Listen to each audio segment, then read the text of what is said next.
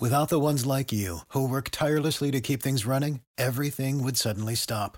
Hospitals, factories, schools, and power plants, they all depend on you. No matter the weather, emergency, or time of day, you're the ones who get it done. At Grainger, we're here for you with professional-grade industrial supplies. Count on real-time product availability and fast delivery. Call, clickgrainger.com, or just stop by. Grainger, for the ones who get it done. It is a football Friday here on Birds 365. Getting that much closer to Eagles game number 2. Can they extend their one-game winning streak? We'll tell you about it for the next couple hours right here on the Jacob Media YouTube channel. The MAGA Mac guys, Jody McDonald, along with my partner, John McMullen. A football Friday, J-Mac. I can see you are bursting with football knowledge and ready to get the Eagles fans up to date with everything they need to know about their team. Yeah, I probably am bursting with football knowledge. I'm not going to run from that. Yes, you are. Yeah, maybe too much at times, to be honest. Got to get a life, Jody. Not during football season. Football season, you've already given over your life to coverage of the league and the Eagles. So, you'll get a life. It's called February, March, and April. Which then you and I will be making stuff up to talk about here on Birds 365. But we've got plenty to sink our teeth into today. San Francisco 49ers coming to town. Eagles were an underdog before the year started in this game. Maybe less of an underdog going into it because of how they played week 1 down in Atlanta. San Francisco, you got to feel for them a little bit. No, I know Eagle fans don't feel for them at all. But last year had their season come apart because of injuries. And once again, early in the year, they've already got some pretty serious injury issues, J-Mac. Yeah, 3 of them. They added one. So, obviously, Raheem Mostert was scheduled to be their top running back, which, great story. Started here in Philadelphia as an undrafted free agent, got cut numerous times before sort of getting his opportunity with San Francisco and really turning into a pretty good running back. But a lot of people talk about the 49ers running scheme. We talked about it yesterday. They plug in a 6th-round pick, Elijah Mitchell. He runs for 100 yards. So how much of it is that running scheme? How much, if it is Raheem Mostert? I can tell you, Jody, from talking to the players yesterday, they're worried about that running scheme. Javon Hargrave called it the best in the NFL. Nobody else runs it. Nobody else can run it. So they're well aware, especially defensively, that's mission number 1, no matter who lines up at running back. And then they lost their best corner, Justin Barrett, who's out for the season. And now Jason Barrett, and now they lost one of their starting linebackers who was here in Philadelphia early to see Dr. William Myers, who is the guy in the country for core muscle injuries. And, if you go to see Dr. Myers in season, it's never a good thing. Right. So 3 significant injuries already for the San Francisco 49ers. And, you never like to see injuries. You shouldn't. But you got to take advantage of it. If you're in that situation, you have a little bit of good luck. Nobody cared about the Eagles when they had to trot out 14 different offensive line combinations. You try to take advantage of what's in front of you. How big a loss is Dre Greenlaw? We don't watch the Niners week in and week out. I'm not expecting you to have watched their all 22 tape, but you probably got a general feel on how highly a rated linebacker is he as compared to the other linebackers in the league. I know it's a loss. How big a loss is it? Yeah, he's a good player, but obviously when you talk about linebackers in the 49ers, it starts with Fred Warner, and, Dre is sort of the on-ball linebacker, the Sam linebackers, they would call it here. So you could see, they play that Seattle-type defense, cover 3 type defense, Pete Carroll, Gus Bradley, all those types. That's sort of their philosophy. And I wouldn't say that's much like it is here. You talk about the Sam linebacker position. It's not as important as the Mike and Will. So he's a starter, but, probably a sub-package player in the real world when you factor in the nickelback is going to be on the field, usually in the modern NFL. But, the Eagles are a little bit different because of their quarterback and their dual threat ability. Sometimes maybe you want to play that third linebacker a little bit more than you would in a typical NFL game because what the Eagles can do offensively because of the quarterback. So maybe it has a bigger impact in this game than it would typically maybe in another game against a more traditional offense. Speaking of the quarterback's ability to run, you're relating to Jalen Hurts and the fact that he keeps other defenses honest because he can pull it down at any time and turn the ball up the field with his legs. We did see a little bit about that last night with the Giants, where Daniel Jones, when he became Lamar Jackson, I'm not great athlete. He's always been a great athlete. I know you don't like Daniel Jones as a quarterback. That's fine, but he's a good athlete. He really is. He had a touchdown taken away from him. Yeah. The trip here, he gets out in the open field, and for whatever reason, people look at him and think that guy's not fast, and he's running by it. He really is a good athlete. I have to give him that.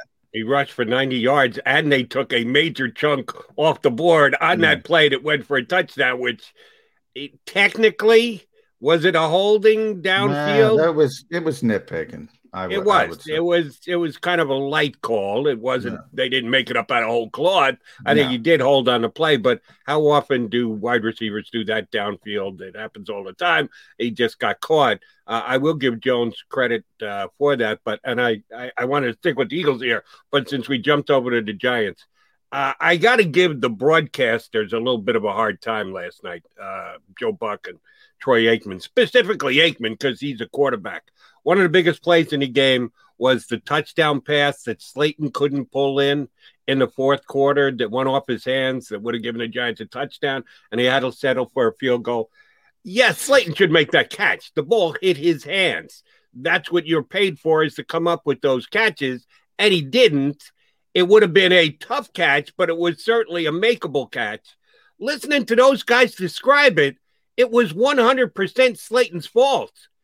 Excuse me? He was open by 20 yards, and Daniel Jones overthrew him. Yeah, I agree with you. I mean, that's easy. That's an easy throw. You don't have to worry about putting it out there, letting the guy run under it. Just throw a punt down there. He's going to score a touchdown.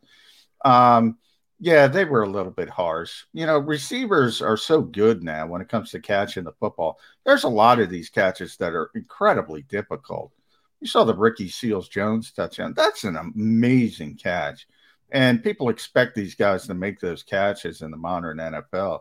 Back in the old days, all right, who's making that catch? A couple guys. Now everybody makes them.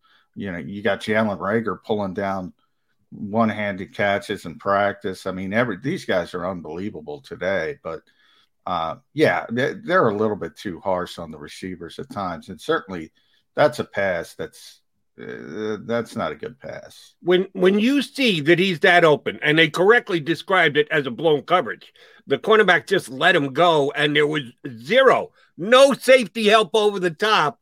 You've got to be able to see that, and you just give it a little bit more air underneath. When you've got a guy that open, you don't have to throw it on a line. You can give it a little bit more air to just make it an easier catch on your wide receiver. Sometimes you can't do that. Coverage is too good. You can't. Should I put a little bit? No, you just got to rear back and rip it. But on that play, you could tell that he was going to be blatantly wide open, and Jones decided to throw it a little bit too hard while trying to throw it out in front of him. Yeah, I mean, and sometimes, the game moves really fast, obviously, on the field. Maybe Daniel Jones didn't see there was no safety in the middle of the field. Well, that's his job as the quarterback. You have to see that. There was nobody there. It was blatant. Exactly. That's part of the gig. I mean, you got to be able to read what's going on. So, yeah, I mean, if any quarterback misses that throw, you're going to say it's a bad throw, whether it's Aaron Rodgers on down. So, it was a bad throw. I think that's fair. Let me get your take on the game overall. I was a little bit surprised. I thought the Redskins defense would bring a little bit more. Let me relate this back to what you said earlier about how defenses may have to handle Jalen Hurts this year with his ability to make plays with his legs. Do you think that was the difference in the second half with the Redskins? Because we all believe that the Redskins have one of the best pass rushes in all of football. They got to him a couple times in the first half. Second half, non-existent pass rush. Daniel Jones was able to sit back there and take his times and make better throws than he could have to Slayton on the play. Do you think it was because Washington was a little afraid that Danny Dimes was going to pull it down and run again? Well, maybe that's part of it. I know the people in Washington have been disappointed with the first two games and that the defensive line hasn't played up to its reputation. Maybe it's just the whole September's the new August. Maybe they're just ramping up because nobody does anything in preseason. Maybe those first two games are just those first two games, and we got to accept that there's going to be some sloppiness. Guys aren't going to be ready. They're not used to playing 60, 70 snaps, and all of a sudden they got to play 60, 70 snaps. I think that all plays into it. I think as the season goes on, those guys will start to feel, get back to where they typically are and start to dominate a little bit more. But, yeah, I mean, that was supposed to be a top five defense. Giants do not have a good offensive line, to be kind. You would think they would dominate that type of game, and all of a sudden we're looking at a shootout. It's hard. I say it all the time on this show. It's hard to play defense in the modern. They don't make it easy for you. So, I mean, you got to have everything on the right page. Coverage, pass rush coverage. If one of them breaks down, bad things happen. But, yeah, there's too much talent on that defense to be giving up 29 points to the New York Giants. Right. And if you're going to cut them some slack and say, oh, the first couple of games are still like preseason, got to ramp up, got to get ready. Well, ask the Giants about that. They're 0-2 again. Fifth consecutive They're always year. 0-2. Isn't it? 5 years in a row they've started the season 0-2. And that spans two different coaches. It isn't just the same blue uniform, but you got two different coaches that have now gone 5 straight years. I think if you go back even further, it's like 8 of 9 or 9 of 10. It's been almost a decade of where far more often than not, one time they haven't started 0-2. And that's through, McAdoo, Shermer, Joe Judge, no matter who they're throwing. They've been an absolute disaster ever since they moved on from really Tom Coughlin. And I mean, who was the GM? Why can't I remember his name? Really good GM. Right-hand man for Ernie Accorsi. I can't think of his name either prior to Gettleman. Yeah. I'll figure it out in a second. But ever since they moved on from that sort of regime, they just haven't been able to get it right. They just and it's amazing. There's certain teams. The Jets are in this category as well. And it's interesting because obviously it's New York football. New York football as a whole, New York City football, North Jersey football has been down for so long. Jerry Reese is the guy I was thinking of. But Jerry Reese, exactly. Yeah. He was a very good GM for a long time. And they haven't been able to get it right. They can't find offensive linemen. They draft offensive linemen in the top 10, in the first. They can't develop them. Jets are the same way. A lot of teams are the same way across this league. It is amazing to me. And that's why Jeff Stoutland is so important for the Eagles. Not about drafting the guys. Some of them, again, Andre Dillard is probably the one guy who's disappointed recently for the Eagles on the offensive line, just completely disappointed. So it's not about just drafting a guy. You got to develop them from there. And there's so many teams who can't develop offensive linemen. It's amazing to me. Yeah, the Eagles are one of the better teams in the league, not just they're competent at it. No, they're one of the best in the National Football League at developing, first finding and then developing, coaching up offensive linemen. And yes, a ton of that credit. And then we talk about percentage breakdown. My breakdown on the missed touchdown pass in the Giant game last night, not the same as the two broadcasters I go about 90-10 on the development of the Eagles offensive line. Yes, you got to give some credit to the Doug Petersons and the Nick Siriannis very early on here, but Jeff Stoutland been here throughout, and he gets a ton of that credit. And by the way, you think about Andre Dillard, that's a bigger strike in his column, because think about if he went to the Jets or the Giants, probably where his development would be. So that might even be a bigger strike in his column. Yeah, could he get in the game this week? You certainly hope not. But Mr. Mailata will be tested. By the way, little tidbit for you, Jody, from practice yesterday, from what we do get to see. So Eagles, put your ear muffins on, for the baby ears that don't want anything out there. Andre Dillard in individual drills, lining up as an extra tight end. So they might throw out that wrinkle in there. So you have essentially 6 offensive line. Got it. We're talking goal line, right? You can't tell an individual. They're just working individual. We don't get to watch team drills this time of year. Could be middle of the field. Could be short yardage, 4th and 1. No, it can't be middle of the field. No, it could be 3rd and 1. Yeah, 3rd and 1, short yardage, 4th and 1. It's a little wrinkle. They might have a little bit of a quarterback design run. You get the extra offensive lineman on the field, trying to get the former first-round pick involved. Just put it in the back pocket, Jody. Okay, I appreciate the nugget and the tidbit. I will bet you this does not happen anywhere but down at the goal line. It's not going to happen on a 4th and short from the 50-yard line. I do not believe they will take that chance and put him out there as a tight down by the goal line. Okay, I get it. Midfield or in their own.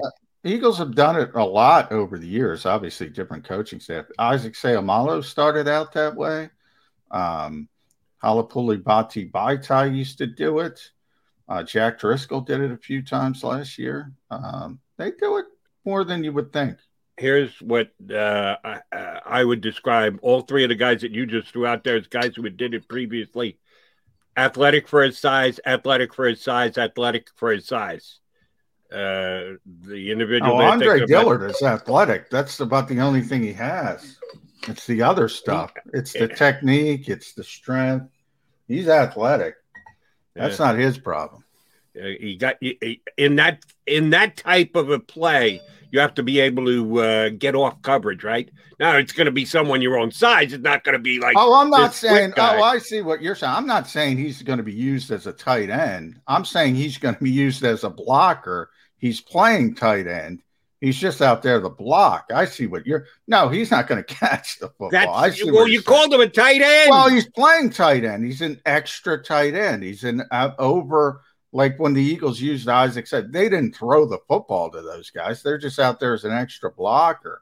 No, they're not. I'm saying if they're going to run the football on a design quarterback run on 4th and 1, they might have the extra tight end be Andre Dillard instead of, the 3rd tight end instead of Jack Stoll or something of that nature. Now, what educate us here? What makes you a tight end? How are you designated a tight end?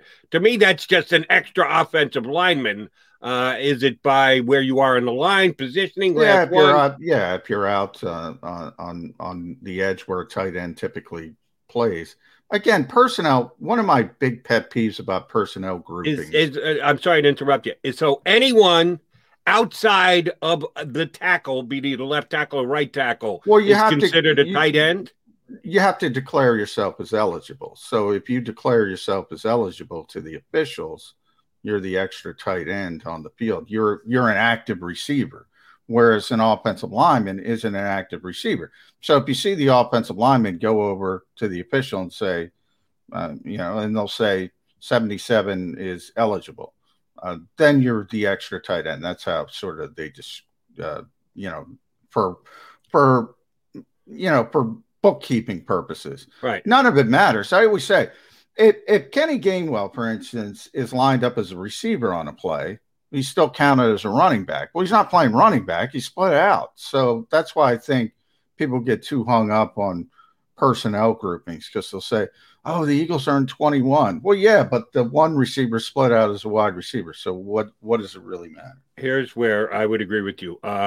If Andre Dillard is in as quote unquote a tight end, to me, he's not a tight end. He's an extra offensive lineman. Well, yeah, if he's got no, even if he declares himself eligible to the referee, and then all he does is block, that just means the Eagles added an extra offensive lineman on the play, not an extra tight end. That is true. Designation purposes, and that's why I didn't understand. They will call it 13 personnel. They will call it 3 tight ends because he's eligible. But you're 100% right. Yes, he's not going to catch the football. Don't think he's going to be catching any passes anytime soon. All right, he's John McMullen. I'm Jody McDonald. We're here for the next hour plus to break down the Niners and the Eagles.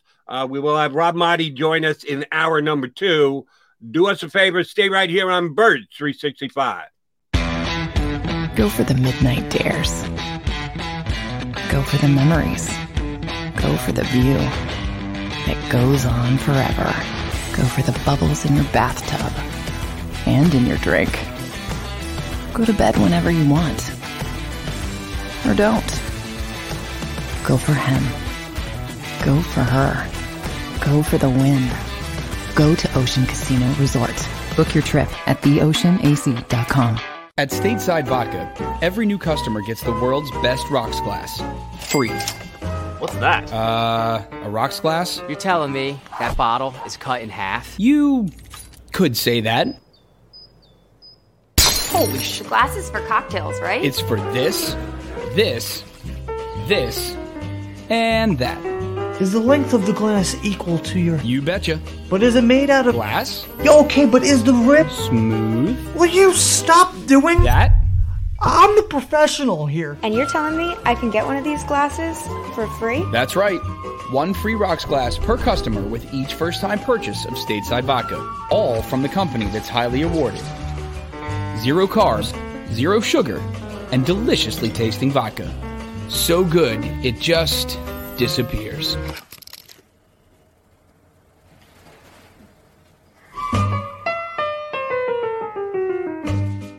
The live post-game show is powered by IBEW Local 98.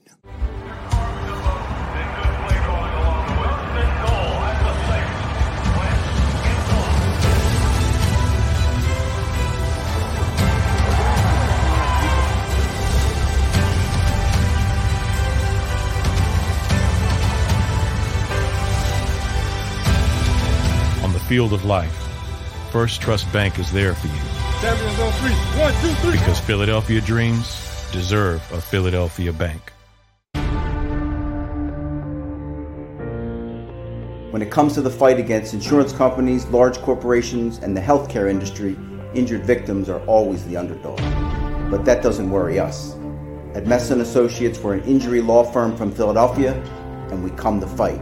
Our clients know that they've got representation with a chip on its shoulder, and it's the same chip that makes Philly the toughest city in the country.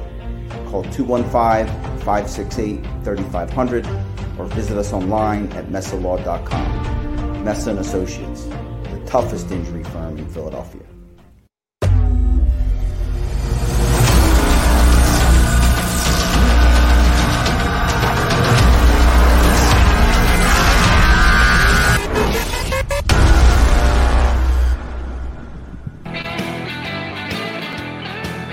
You got Mac and Mac here on Birds 365. A Football Friday, getting ready, getting prepped, breaking down the matchup between the Eagles and the 49ers, where the 49ers are a 3-point favorite. John, this game opened up with the 49ers favored at 4 after last weekend's action, came down to 3.5, came down again to 3 in most places. Now you have so many outlets that handle action. You can get a different line if you do enough shopping. That I don't think you can get it up at 4 anymore, but you might be able to still find 3.5 in some places. But most are down to 3, which I think is a good sign Some people put a lot of stock into it. Some people refuse to put any stock into it. I put a goodly amount of stock into it. There's a reason why they keep building multi-billion-dollar casinos out there in Vegas. They kind of know what they're doing.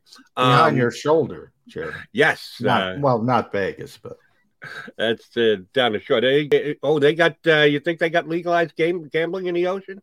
I'm not sure. Okay, yeah, all right, that's the case. I'm gonna have to get down there. Put some action in. But the Eagles are a 3-point underdog, which is no disgrace, because a lot of people had the 49ers as a potential Super Bowl entrant before this year started, except for diehard wearing Eagle-colored glasses fans here in town. I don't think anybody had the Eagles as a Super Bowl contender before this season started. Yeah, well, I mean, I don't think they should even now. I mean, people are hyped up after week one, obviously, but we always talk about overreaction Mondays in general. Overreaction Mondays after week one are even ramped up even more if that's possible. Never get too high, never get too low. All the cliches apply. The Eagles do look a lot better than most of the national people think. And by the way, Jody McDonald and John McMullen have been saying that for months and months and months, that they're going to be better than the people who thought they were going to be one of the worst teams in football because of the offensive line, the defensive line. 1 week, we're looking pretty good in that expectation. There's going to be problems. There's going to be hiccups. There's going to be issues. San Francisco's a really, really big step up, even with the injuries, than Atlanta. Atlanta came in, talent deficient team, terrible game plan by a rookie head coach. I still am trying to figure out. We're here 5 days. I still don't know what they were trying to accomplish. But that's their problem. You got to take advantage of it. Just like this week, you got to take advantage of the injuries. I will say before the season, I'm saying, well, this is not a game they were going to win. And if you wanted to tie yourself in a pretzel, you would say body clock game. They stayed here anyway. They stayed on the East Coast. So that's off the table. But now you could start and say, well, the Eagles could win this game. You know, if they play well, first game at Lincoln Financial Field, season opener, everybody's going to be fired up. A lot different type atmosphere, really difficult place to play. So they could win this game, but a lot of things would have to go right. They would have to play very well again. They got to execute. They got to stop the run. That's my biggest concern. I don't care about the running backs because it's about the scheme with San Francisco. And I don't know if this team can stop the run. That's my biggest concern as we head into this game. And they did stop the run for what it was worth in the second half against the Falcons. Falcons kind of went away from the run a little bit more than they did in the first half. And there, your questioning of Arthur Smith and his game plan comes into play. And I agree wholeheartedly with you. So we'll find out because the 49ers are going to stay committed to the run. They always have. Shanahan coach teams always do. So we expect that to be the case this Sunday. But they really did whatever efforts the Falcons made in the second half, they shut it down. I kind of questioned Jonathan Gannon the other day when he did say it came down to execution more so than scheme, that guys actually tackled. That's a really good idea on defense. Yeah. Tackling is a very important part of playing defense, but I was a little surprised Gannon went there, putting it pretty much all on his players. But they did come up big. So in a way, he was also giving them the nod. San Francisco's biggest offensive weapon week one, even though we give them that much credit for their running game, was Samuel on the outside. And I like the way you describe him and receivers, created touch guys. That they aren't your basic lineup outside, beat the cornerback, get down the field, make a big move, run a great pattern, that they are speed guys that if you get the ball in their hands, give them a little space, create a little space for them, that they can do things with their athleticism. The Eagles didn't face anyone like that. Atlanta doesn't have that type of player, so we don't really know. And they'll have a couple of guys that they'll face this year that are those type of players. Teams like to get the ball in space and create for them. How do you think the Eagles are going to play that? How does their defense deal with a guy who is a speed demon who the other team is going to try and get him the ball in space? Yeah, it's going to be interesting because, Deebo Samuel is one of those manufactured touch guys. Manufactured. That's the word I was looking for. Sorry, John. That is your word, and it is absolutely on point. Yeah, it's not only my word, but that's how the NFL kind of describes those guys. And he's the jet sweep guy, the orbit motion guy. You might even see him line up in the backfield on occasion, trying to hide him from the defense.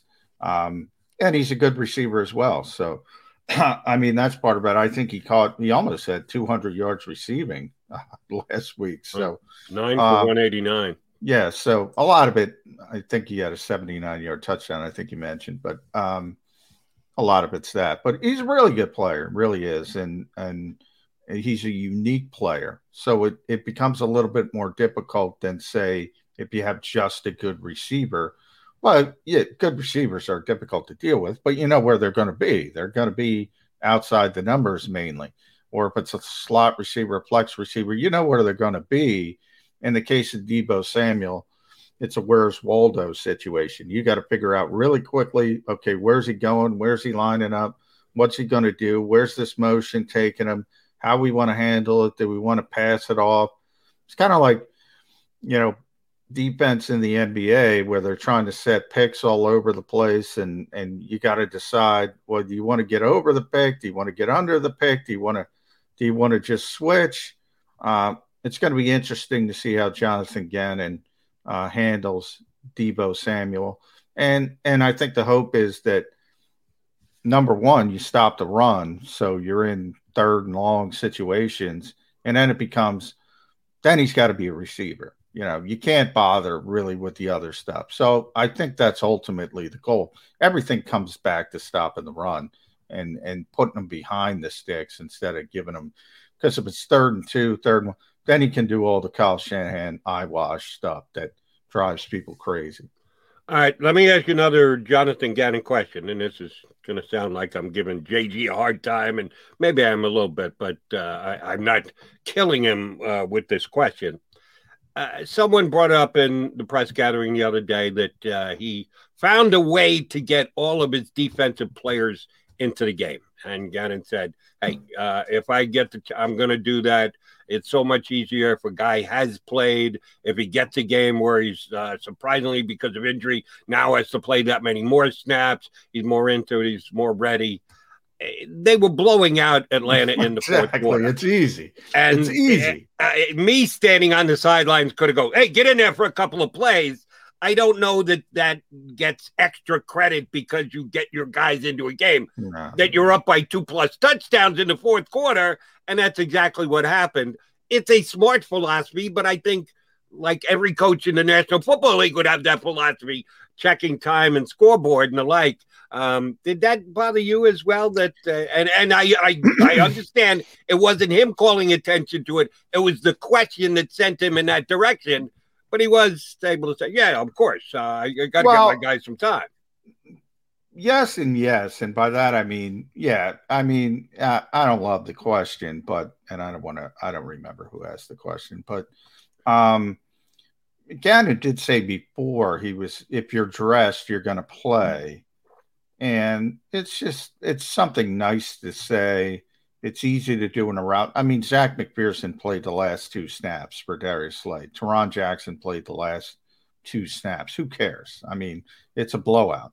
But, it was a big deal with Fletcher Cox because people made a big deal with Fletcher Cox because he played 41 snaps, I think 57%, led the defensive line. But Fletcher's usually up. Bad week in the 70s, usually in the 80s, sometimes even the 90s, depending on how the game would go in years past. So that was a big drop-off. But again, it's about the route. It's about the blowout. It's about if it was a close game in the fourth quarter, Fletcher Cox is on the field.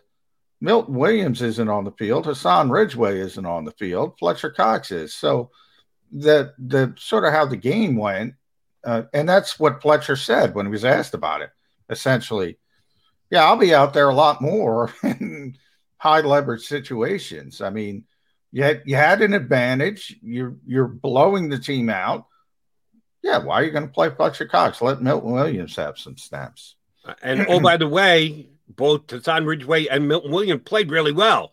If there had been a drop-off when Fletcher Cox was off the field, you would go, really? You're just trying to get these guys action?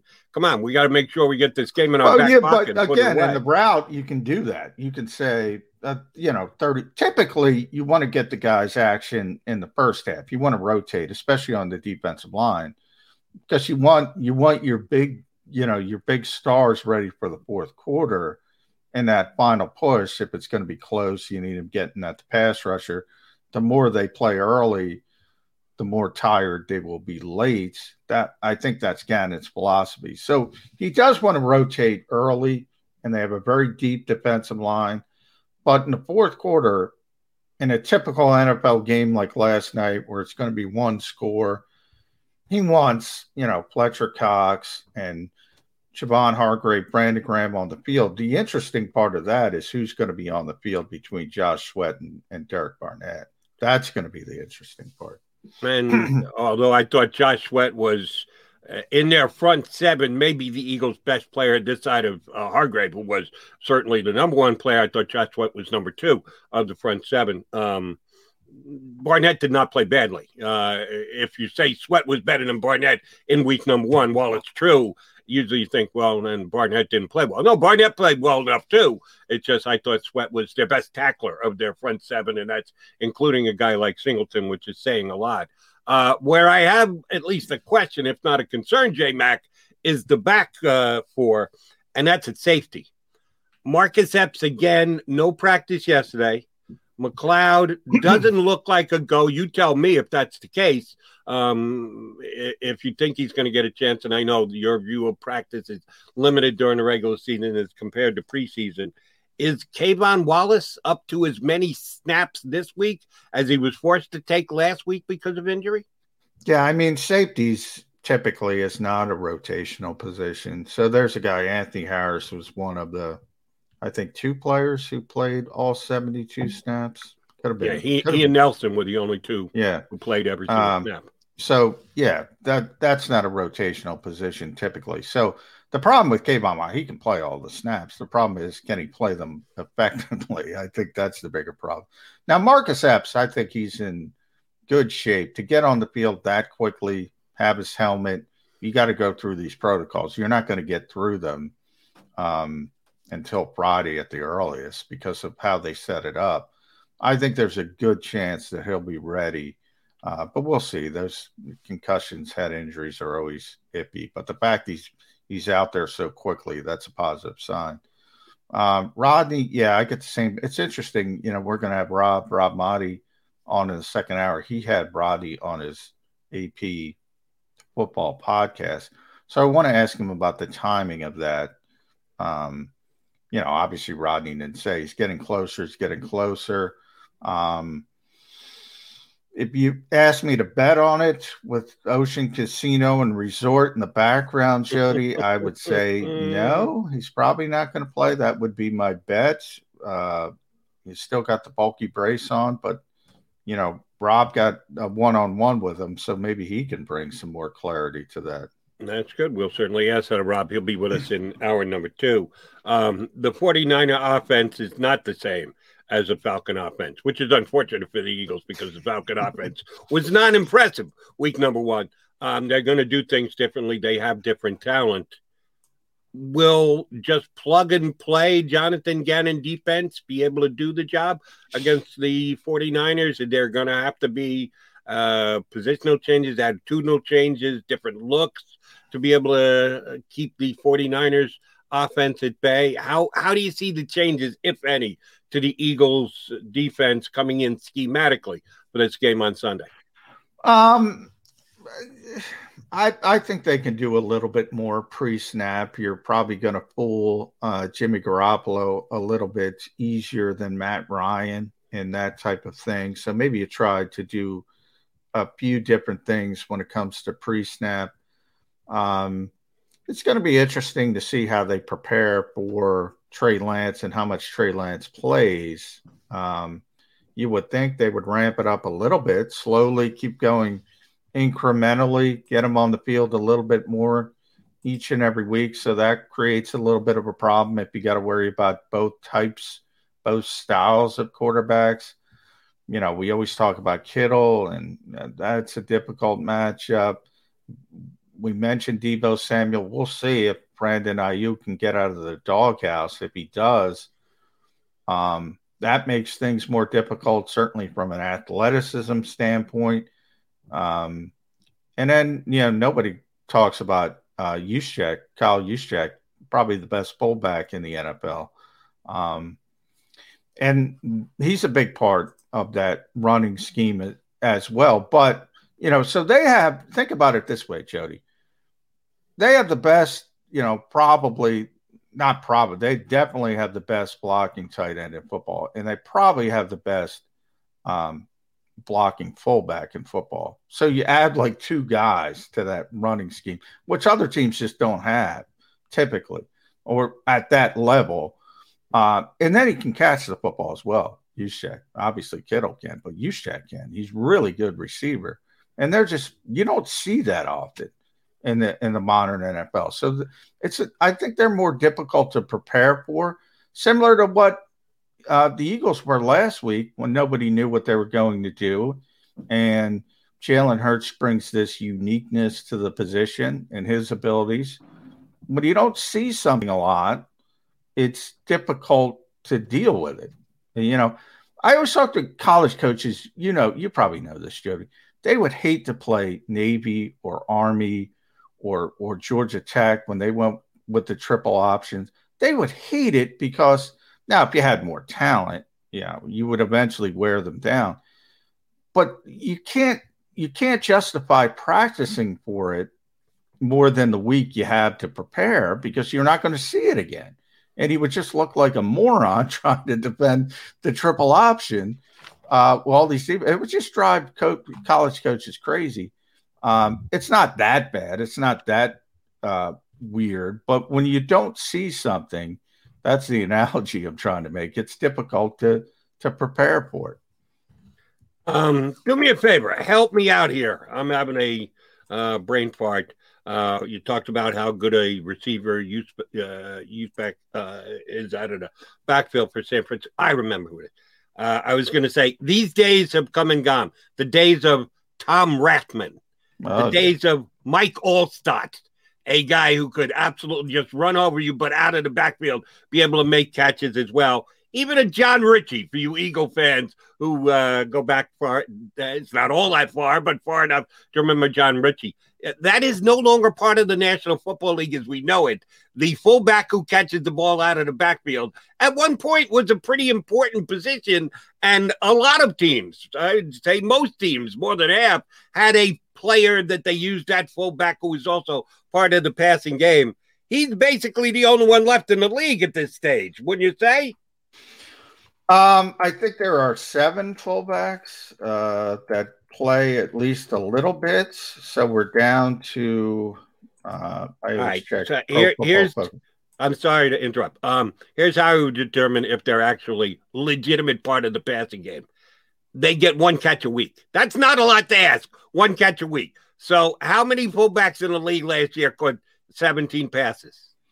That's a good question. I would have to look that up. Not many. I mean, I don't even think if you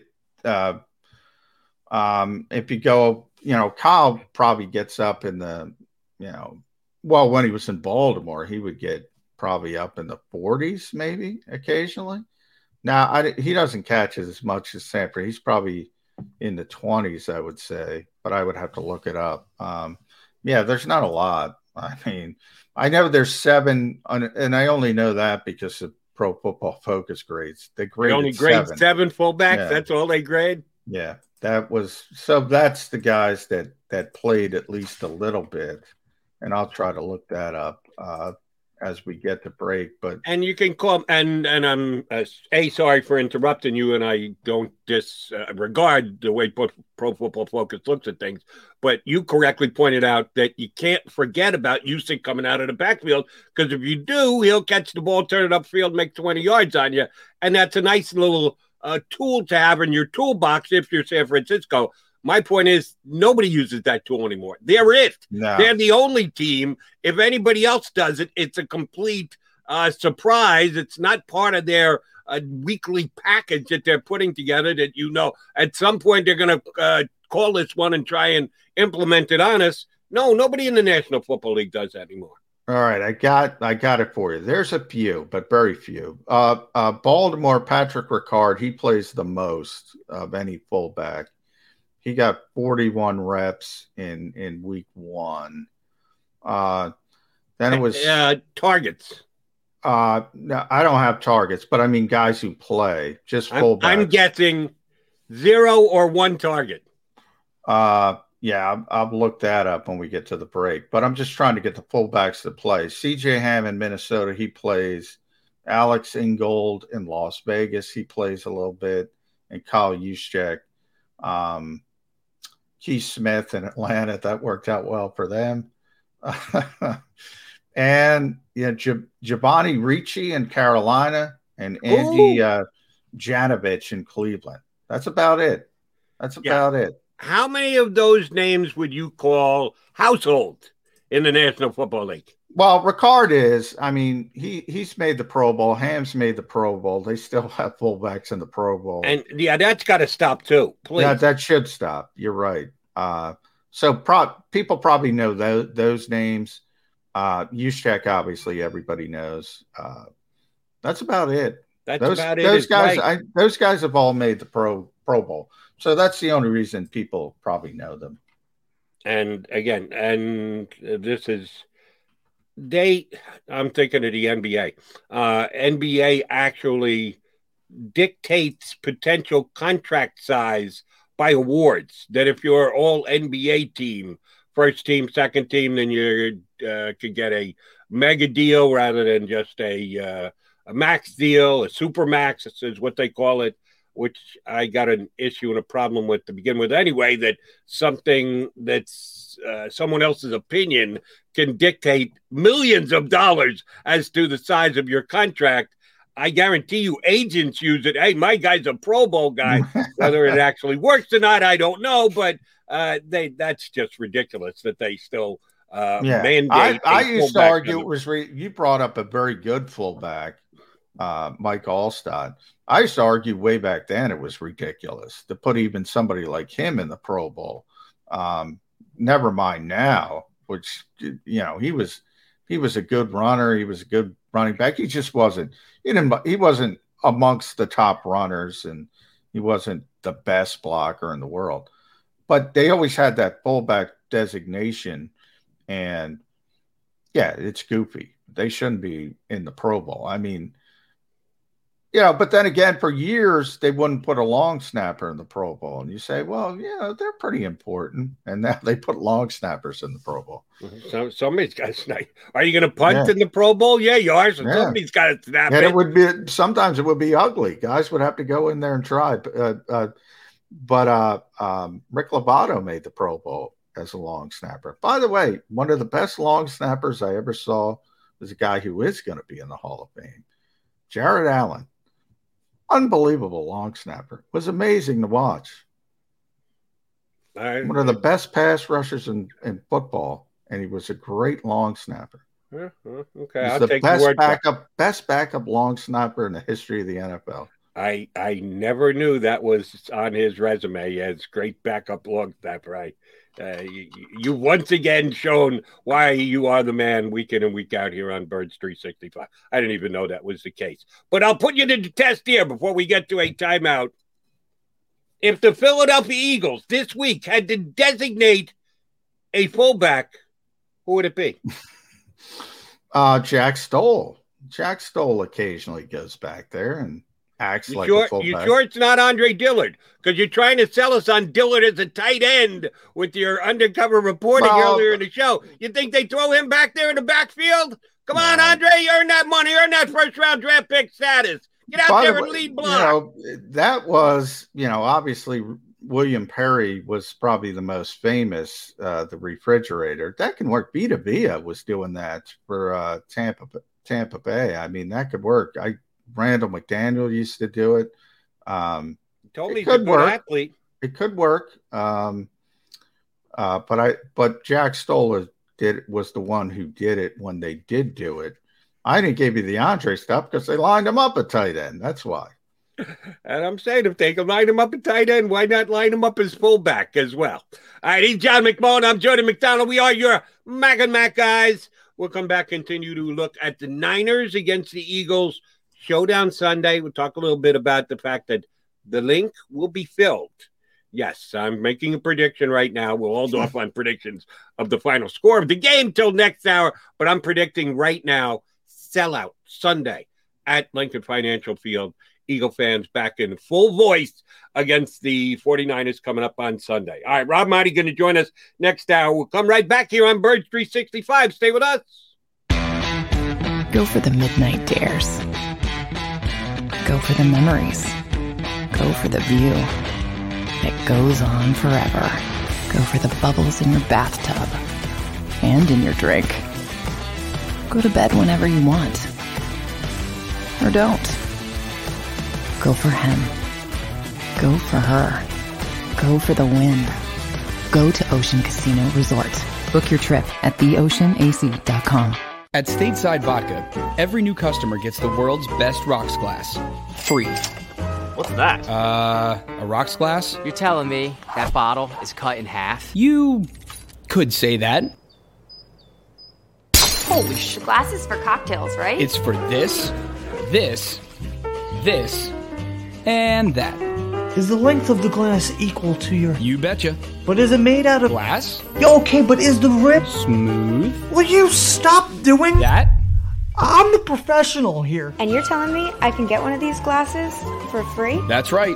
1 free rocks glass per customer with each first-time purchase of Stateside Vodka. All from the company that's highly awarded. 0 carbs, 0 sugar, and deliciously tasting vodka. So good, it just disappears.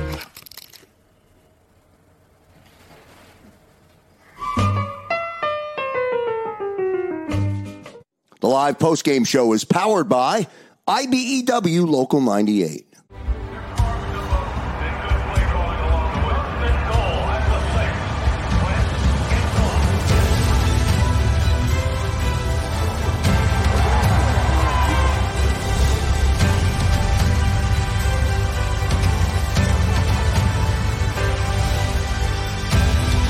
On the field of life, First Trust Bank is there for you.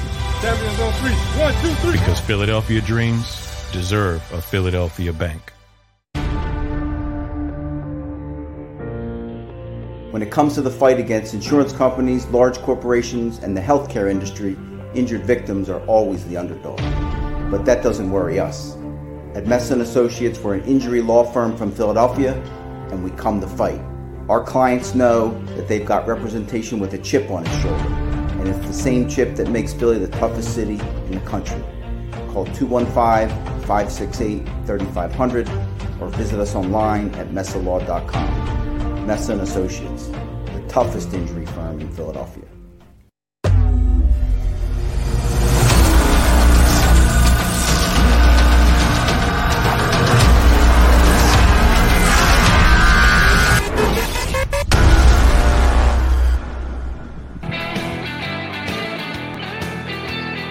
Mac and Mac guys here on Birds 365 on a football Friday. The countdown to the showdown between the 49ers and the Eagles is very much on. We're both talking about that matchup, but some around the league things as well. I do want to throw a couple more NFL points by John before we punch up Rob Maaddi from the Associated Press, who covers the entire league. But you got to love Rob. When I asked him to come on the show, I said, you can take the boy out of Philly, but you can't take Philly out of the boy. Even though he's covering the entire league, he seems to me to be involved in every Eagles Zoom media session. He always is hopping aboard and always seems to get a question, too. So looking forward to talking to Rob next hour. J-Mac, do want to get your take on the fact that, well, first, let me give credit where credit is due to our very own Jeff Kerr, who Monday here on Birds 365, at least as far as I know, was the first one of the media to put out there as to why Jason Kelce was blonde.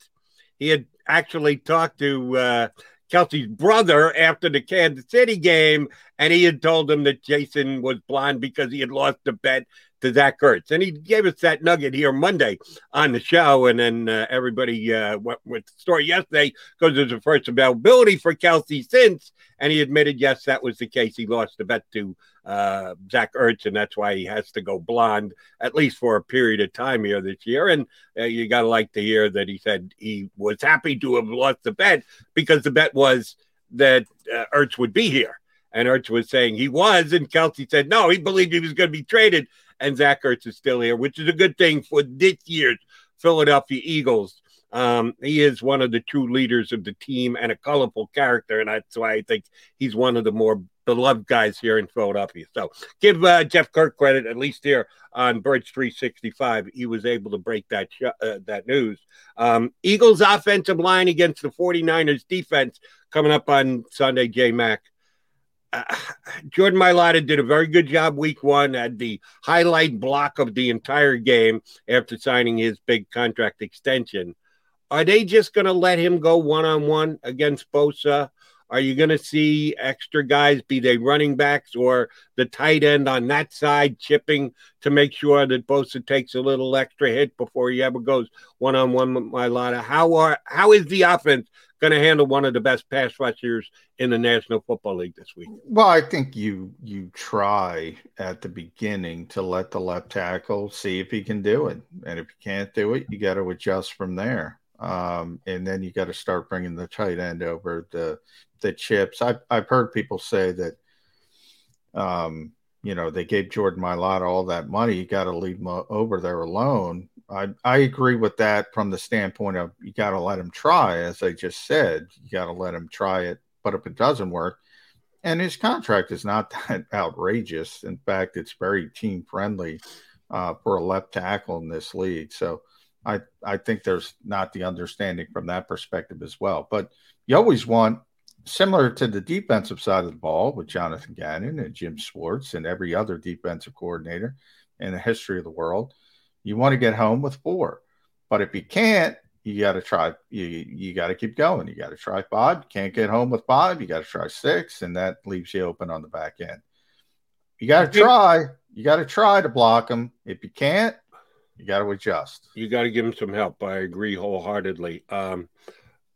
Were you on the Eagles beat when D'Amico Ryans was here as a player, Johnny Mac?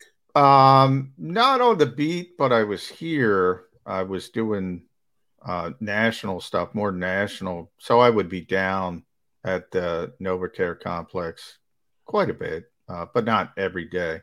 But yeah, I got to know D'Amico. He's one of those guys who you knew would have a future in coaching if he wanted to have a future in coaching. He was just one of those guys. So he was like a Jason Kelce of the defense. He was just that natural leader, could really get his points across well. So it's no surprise that he was on the fast track when he decided he wanted to be a coach. And that's exactly where I was going because, again, I'm not a in the locker room kind of guy, but a couple of people had told me, one an ex-player, one a guy who covered the Eagles on a day-in, day-out basis, that this guy's going to be a coach someday. And I said, okay, I'll take your word for it. He seems like a really hands-on leader, heady player on the field. If you tell me that he's got all those coaching traits, I'll certainly buy into it. And damn, he did elevate pretty damn fast. John, becoming a coach is one thing. To get to defensive coordinator level as quickly as he has is pretty impressive. Yeah, it is. It's very impressive. And obviously, a lot of it comes down to the fact that, you think about the guy that was there before, Robert Saleh, who's now the head coach of your club, the New York Jets. So he's so well regarded. And then you start looking about, okay, how do we keep this going? How do we keep that Saleh influence? And he comes, as I said, from, all the Seattle, the Cover 3 influences. And you want to bring up the next guy. And that's sort of how you do it when you have a successful coaching staff. And we'll see if D'Amico can handle it's a difficult job. And obviously they had the big lead in week 1 and kind of fell apart late in the game. Jared Goff was throwing the football all over the place. So, we saw it with Andy Reid was probably the best indication of this. That first Andy Reid coaching staff was just, if you look at it, your jaw drops. How many great assistant coaches were on that particular staff. And then you start to have the attrition, and other people hire these guys and you replace them. It's never quite as good. So we'll see if D'Amico Ryans can be as good as Robert Saleh. It's usually like a Xerox copy. Every time you copy it, it gets a little bit less clear when you move on from good assistant coaches. But, got to root for D'Amico Ryans, especially if you're an Eagles fan, because he was a big part of this team under Chip Kelly. Chip was the one who coined Mufasa because he was such a natural leader, D'Amico Ryans. He was spent 4 seasons here in Philadelphia as a player, but has now made himself a pretty damn important.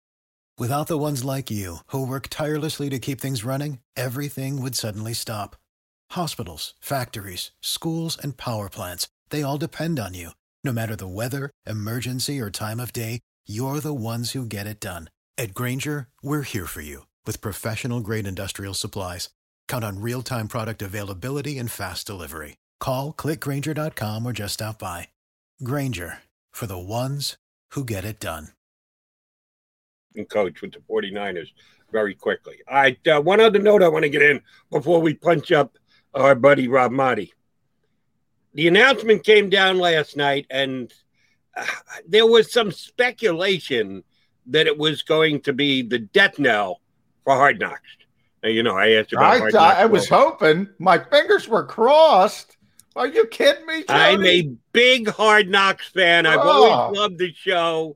I had to admit there was a little disappointing this year. Thought the Cowboys would be interesting. It was pretty damn boring. I did not want to hear that Hard Knocks was going by the wayside. Not only is it not going by the wayside, but it's making a quick return. Yeah. Within the next I thought it was over. I really did. I thought it was either over, or if it wasn't over, they were switching platforms, so it would go to, a different platform than HBO.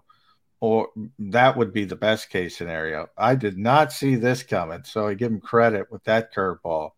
So we'll get to see Carson Wentz deal with all the freaking vaccine questions. That'll be compelling television.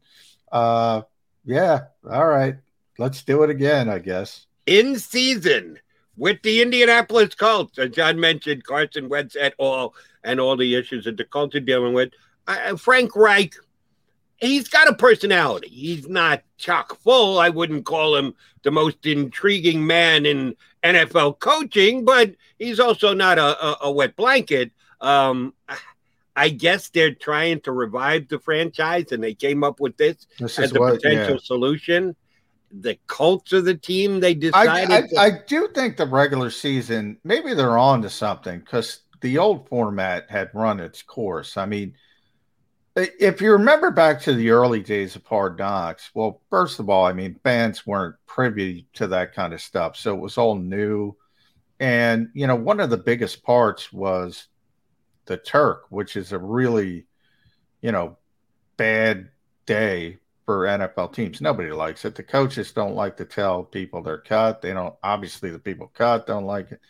And it's a really, emotional time for players, especially. And You know how we are. So they don't even show that anymore because it's too private a moment. And once you lose the compelling nature of it, it kind of loses its grip on the viewers. At least in the regular season, you have more, you have a different narrative to go down because every team is a little bit different. They go through different adversity during a season. They have different injuries. You can see how that affected. So I could see how it would become more compelling again. Now, we got to see how much access they really have and how much they're going to show us. Right, and that's the key at Hard Knocks every single year is the team does control the content of the show. If there's something you don't want to see, you can say, well, that's not going to be aired. So the HBO and the people that produce the show have to deal with that on a week-in, week-out basis, that they don't have final say of what they can use. So that will make or break the show as to how revealing the Colts want to be. It's going to start mid-November and potentially run all the way through the rest of the season. Now, this year's Hard Knocks, I believe, was 5 episodes because it is just training camp. If they start in mid-November and go all the way, is this going to go 8 or 9 or 10 episodes? They said if they make the playoffs, it could continue into the playoffs. Wow. Are we going to be tired of Carson Wentz by the time the end of the season rolls around? I think people here are already tired of Carson Wentz, but they want to see him play. They just don't. Actually, they don't want to see him play. They want to hear that he played and make sure they get to that 70 or 75% threshold so the Eagles can get their extra first-round pick. Although, ultimately, if the Colts are really bad, you know what's going to happen, Jody. They're going to get right to 65% if they're a bad football team. Then they're going to bench him, and they're going to keep their first-round pick, and people are going to get really, really angry. So you got to root for the Colts to be at least in the mix. And I don't know. That doesn't look like a very good football team right now. They've had a lot of issues with injuries. Quentin Nelson doesn't seem to be healthy.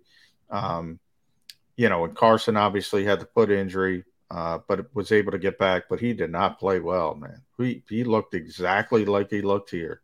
He did not play well. Here's what I'll make a prediction on.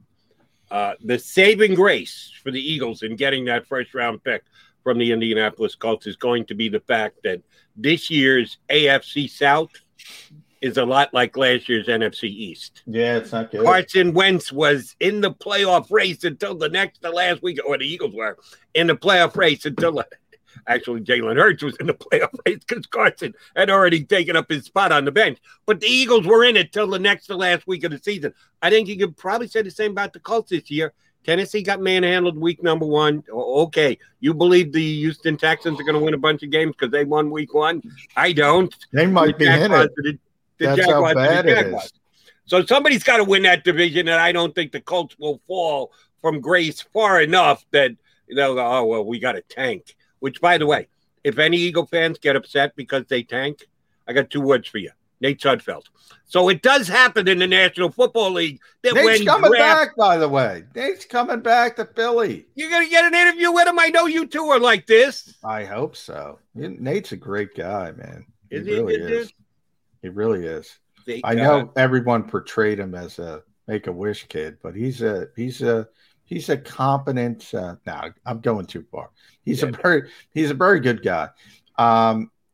He's been in the league as mainly a practice squad quarterback, but pretty lengthy time. You got to give him credit for hanging around. 3rd string. That's Nate Sudfeld. He's a 3rd string. Yeah.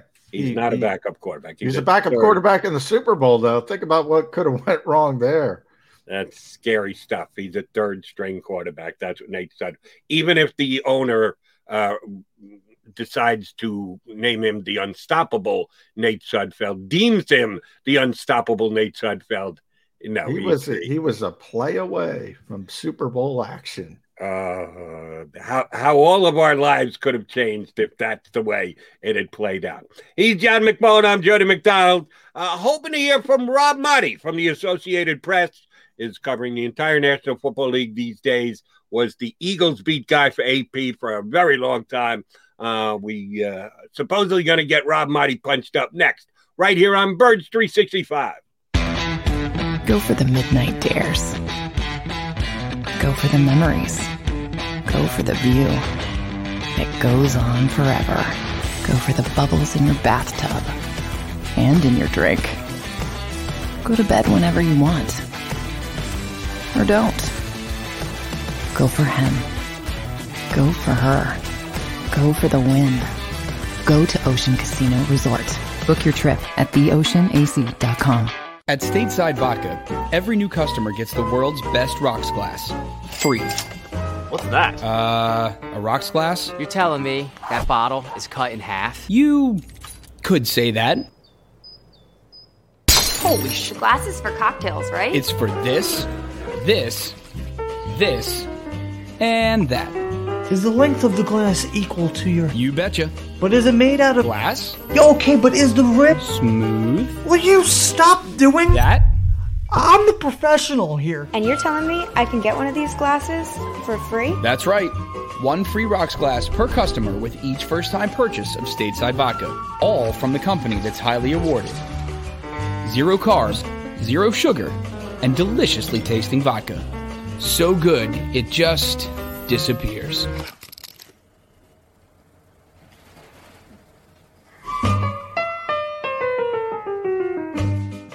The live post-game show is powered by IBEW Local 98.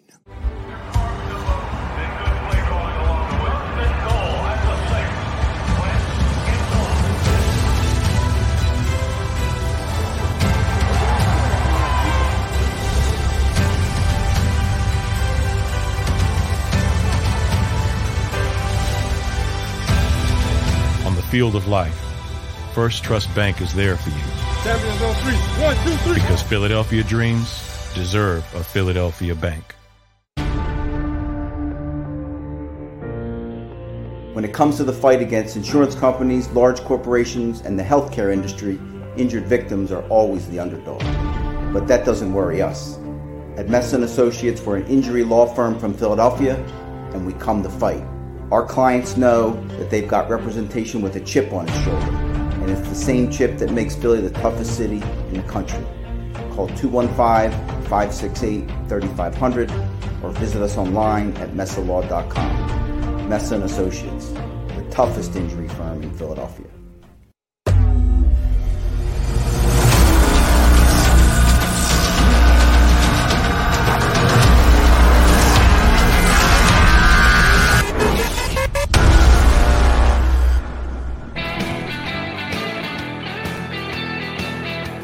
Mac guys here with you on Birds 365 Football Friday. Niners and Eagles coming up on Sunday at the Link. We're going to talk mostly that with our next guest, but he covers the whole league now, so we're going to hit a whole bunch of topics with him.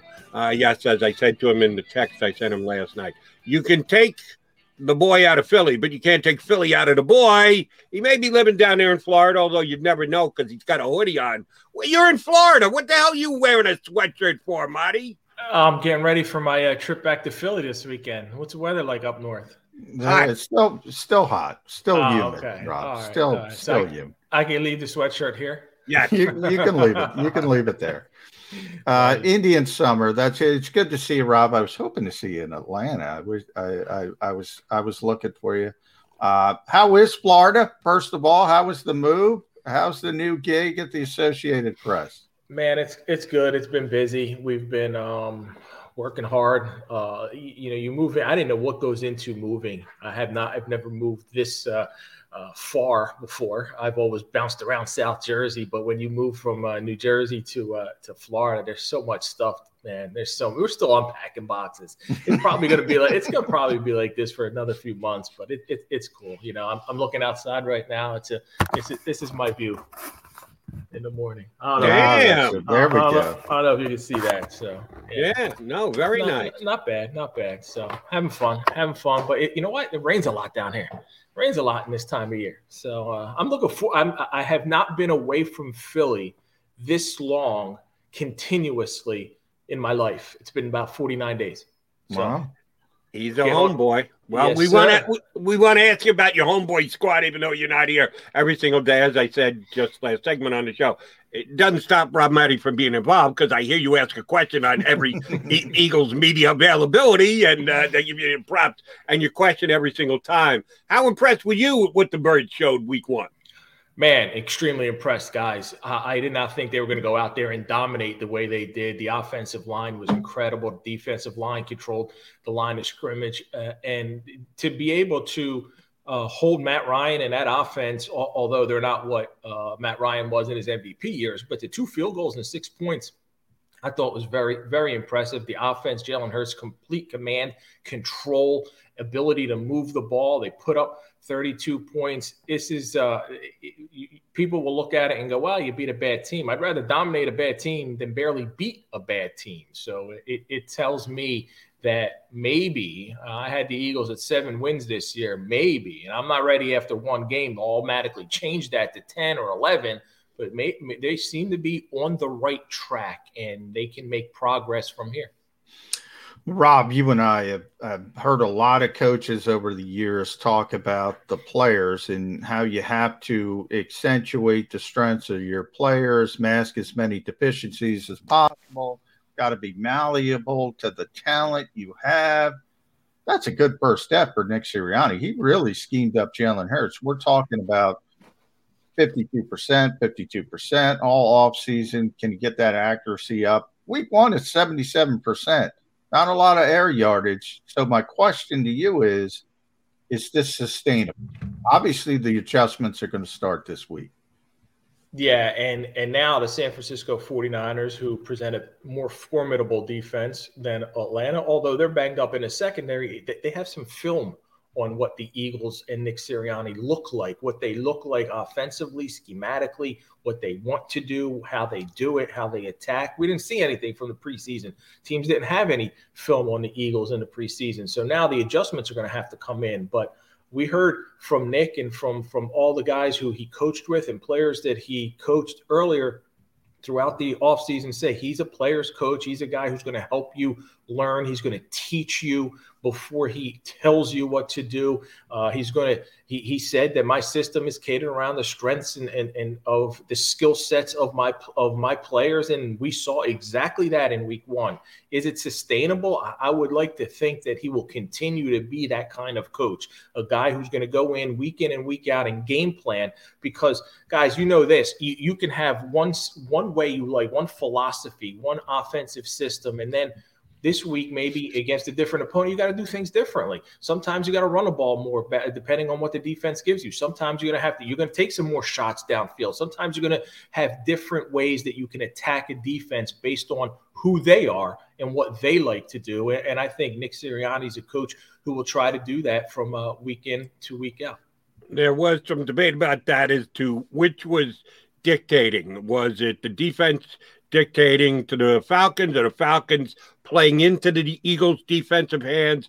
Arthur Smith was this very highly respected head coach hire because he had done such a good job in Tennessee as their offense coordinator. I think John called him lost in the first hour of the show, and I would tend to agree. He looked lost on the sidelines and calling those games. How much credit should Jonathan Gannon and that Eagle defense get for basically taking the Falcons out of anything that they wanted to do? I think you got to give him a lot of credit, because you still have a quarterback in Matt Ryan who last year had although it was a down year for the whole team, he was very efficient. Calvin Ridley's a solid receiver. And I thought Kyle Pitts would have a monster debut. And I thought he'd be in the 8 to 10 catch range and certainly near 100 yards. And the Eagles were able to effectively take him out of the game. So I'm looking at the way they were able to approach and attack the Falcons aggressively, and they didn't have to blitz. He didn't have to do all kinds of different things like that. And they got pressure up front. And that's where the Eagles are going to dominate, with that pressure up front. And they're able to rotate. They're deep. That defensive line is deep. And I love having fresh legs in the fourth quarter, because you're going up against offensive linemen who've been out there for 4 quarters. They don't get plays off like a defensive lineman do. Those guys rotate. The offense is out there the whole game, and I love that the Eagles have enough depth up front that they can do that. So I thought that was a major first step for the Eagles and defensive coordinator Jonathan Gannon. Rob, did you get any, Jody brought up Arthur Smith. Did you get any 2016 vibes? If you go back to 2016 and, Adam Gase was the hot candidate, the Eagles tried to hire Ben McAdoo. All of a sudden they had to settle for Doug Peterson. I put that in quotations. We fast forward to 2021, this coaching carousel. Arthur Smith was the hot guy. If it wasn't Arthur Smith, it was Robert Saleh. The Eagles got a late start. They managed to get interviews with these guys, but they were already deep in negotiations, and they were already the die was cast where they were going. Eagles wait. They pick a guy who not a lot of people outside the league knew. Any of those same vibes this time around? Oh, yeah, for sure. And that's why I caution everyone, don't get so overly excited. Hey, enjoy the win. It was a great win. It was a dominant win. And now you got the San Francisco 49ers coming up, because if we look back at 2016, Doug Peterson and Carson Wentz started 3-0 that year. And the third win was destroying the Pittsburgh Steelers. I believe it was 34. Yeah, that was right? Yeah. So they go 3-0, and then they go into a bye, come back off a bye. They lose a little momentum, go to Detroit and lose that game. And Slay gets the first Carson Wentz interception. If you remember, Ryan Matthews has a fumble in that one. So we've seen hot starts before. I don't know that it gets any better than a 3-0 September in the way Carson played in that month. So I think we can slow down on putting the Eagles in the NFC playoffs and winning the East Division. Right now, it's a terrific first win. It's an awesome start.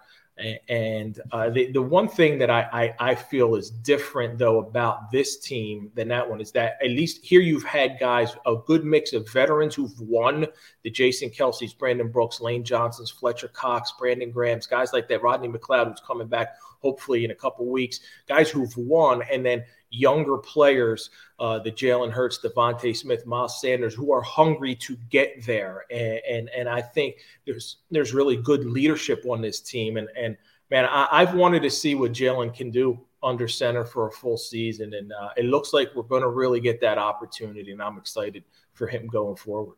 Rob, after the Eagle game ended, at least on the CBS affiliate or the Fox affiliate up here, they jumped over to the Lions and the 49ers. I had been following the score and knew when Deebo Samuel scored a 79-yard touchdown midway through the third, it put the Niners up by 28 points. And now here go the Lions driving because they just converted an onside kick and they score. They're going to get another onside kick. It's one score, 8 points. And finally, the 49ers fell on the onside kick and the game was over. But the Lions did rally to get within that one score. The 49er defense just take their foot off the throttle. Is it maybe not as good as advertised that they let the Lions get back into the game? We've digested and broken down the Eagles' first game as much as we can. What do you make of the Lions? A win is a win is a win, but it was a win that you shouldn't have had to sweat, and you weren't sweating at the end of the game if you were a Niner fan. Yeah, it's one of those victories for the 49ers that you come out of it with a little bit of a bad taste because you were outscored 23-3 to finish the game. You still get the W. You don't even get the cover for those who bet because they care about that stuff. But you come out of that game with a W and you lost 20. You were outscored towards the end there. Yeah, I do think a little bit of that, Jody. You get up by 28 points. You take a little bit of the foot off the gas, and the same energy level is not there. But then you got to give a little bit of credit to Dan Campbell and the Lions for getting his team to continue to, you always say, oh, we're going to play for all 4 quarters and it's a 60-minute game and it's not over. And well, for them, it wasn't. And they kept coming back and they kept coming back. And how rare is it nowadays that teams actually convert on a onside kick? So that'll help those percentage points for those numbers. But and the Niners also had some injuries defensively, losing a linebacker, losing Jason Verrett and the cornerback, who I think is going to be a big loss for them, and that'll show up this week. So this is a tough, formidable defense, but it's not one that the Eagles cannot have success against. So I'm really interested in the chess match, what it's going to look like, because you're going against an offense that schematically does so many different things. And you're going to have to be so disciplined defensively. But then on the other side, how's Nick Sirianni going to attack a defense that now's got some injuries? The secondary certainly looks uncertain. What's Josh Norman have left at his age, coming back, signing a couple weeks ago, and then Kirkpatrick signing this week? So I think there's going to be opportunities to attack that secondary, and we may see some shots deep downfield this week that we didn't see week 1 against Atlanta.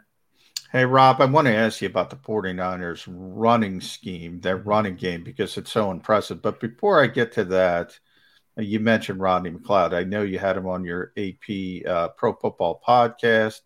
By the way, you recently had Eli Manning as well, so people should go check that out. But Rodney, obviously coming back about right at that 9-month mark, coming off the torn ACL, which I believe happened December 13th last year. Getting closer. What was the timing of that interview? You said a couple weeks. I don't expect to see Rodney this week. Is that your feeling as well? Yeah, John. I sat down with him last week, towards the end of last week, and my thinking, he's going week to week, day to day. That's how he's going out there getting ready. I kind of feel like we probably won't see him before week 3. That might be the earliest that we see him. Now, it's going to be determined by the doctors and how they feel. But like you said, 9 months out from an ACL injury, that's usually right around the time you see guys starting to come back. And then how much are they going to, when you're playing that position at safety, and he's like their last line of defense back there. I know he's been able to go out there and practice, and he's had another ACL injury before, so he knows what it takes. He understands his body, the knee, the rehab process, everything. But you got to be ready. You got to be 100% or as close to it as possible when he gets back out there. So I wouldn't anticipate us seeing Rodney McLeod until at least next week, but maybe even a little bit longer than that. Maybe the end, week 4 or early October. I'd hold him out. If I'm the Eagles, I'd hold him out until maybe you look at the first week of October. John, you wanted to ask him about the Broncos, the 49ers running schematically, yeah. We got to talk, Rob, with Javon Hargrave yesterday, and Javon was really effusive in his praise. He's not the only one for Kyle Shanahan's running scheme. It seems like Raheem Mostert out, as we know. All of a sudden, they throw a rookie 6th-round pick. You can go all the way back to his dad, Mike Shanahan, and Alex Gibbs in Denver. It was like anybody could run for 100 yards behind the Denver Broncos. When you talk to people about this running scheme, the Shanahan sort of base running scheme, why is it so much different than everybody else's? What do they do so well? A lot of movement.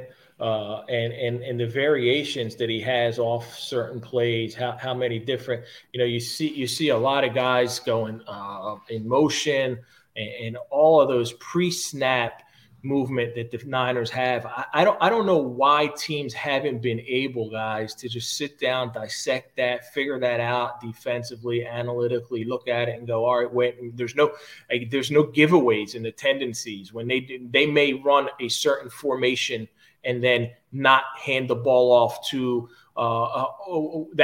do it 2 plays in a row or 3 plays in a row. And it may look the same, but somebody else they're going to do something different with it. So I think that's key. Like you said, when you have anybody who can step in there, Elijah Mitchell last week steps in, rookie, 6th-round pick, 100+ yards. Like I kind of feel like, remember Ernest Jackson had 1,000 yards one year for Buddy Ryan. Before Buddy Ryan got there and he cut him, he goes, yeah, you give him a ball 1,000 times, he's going to get 1,000 yards.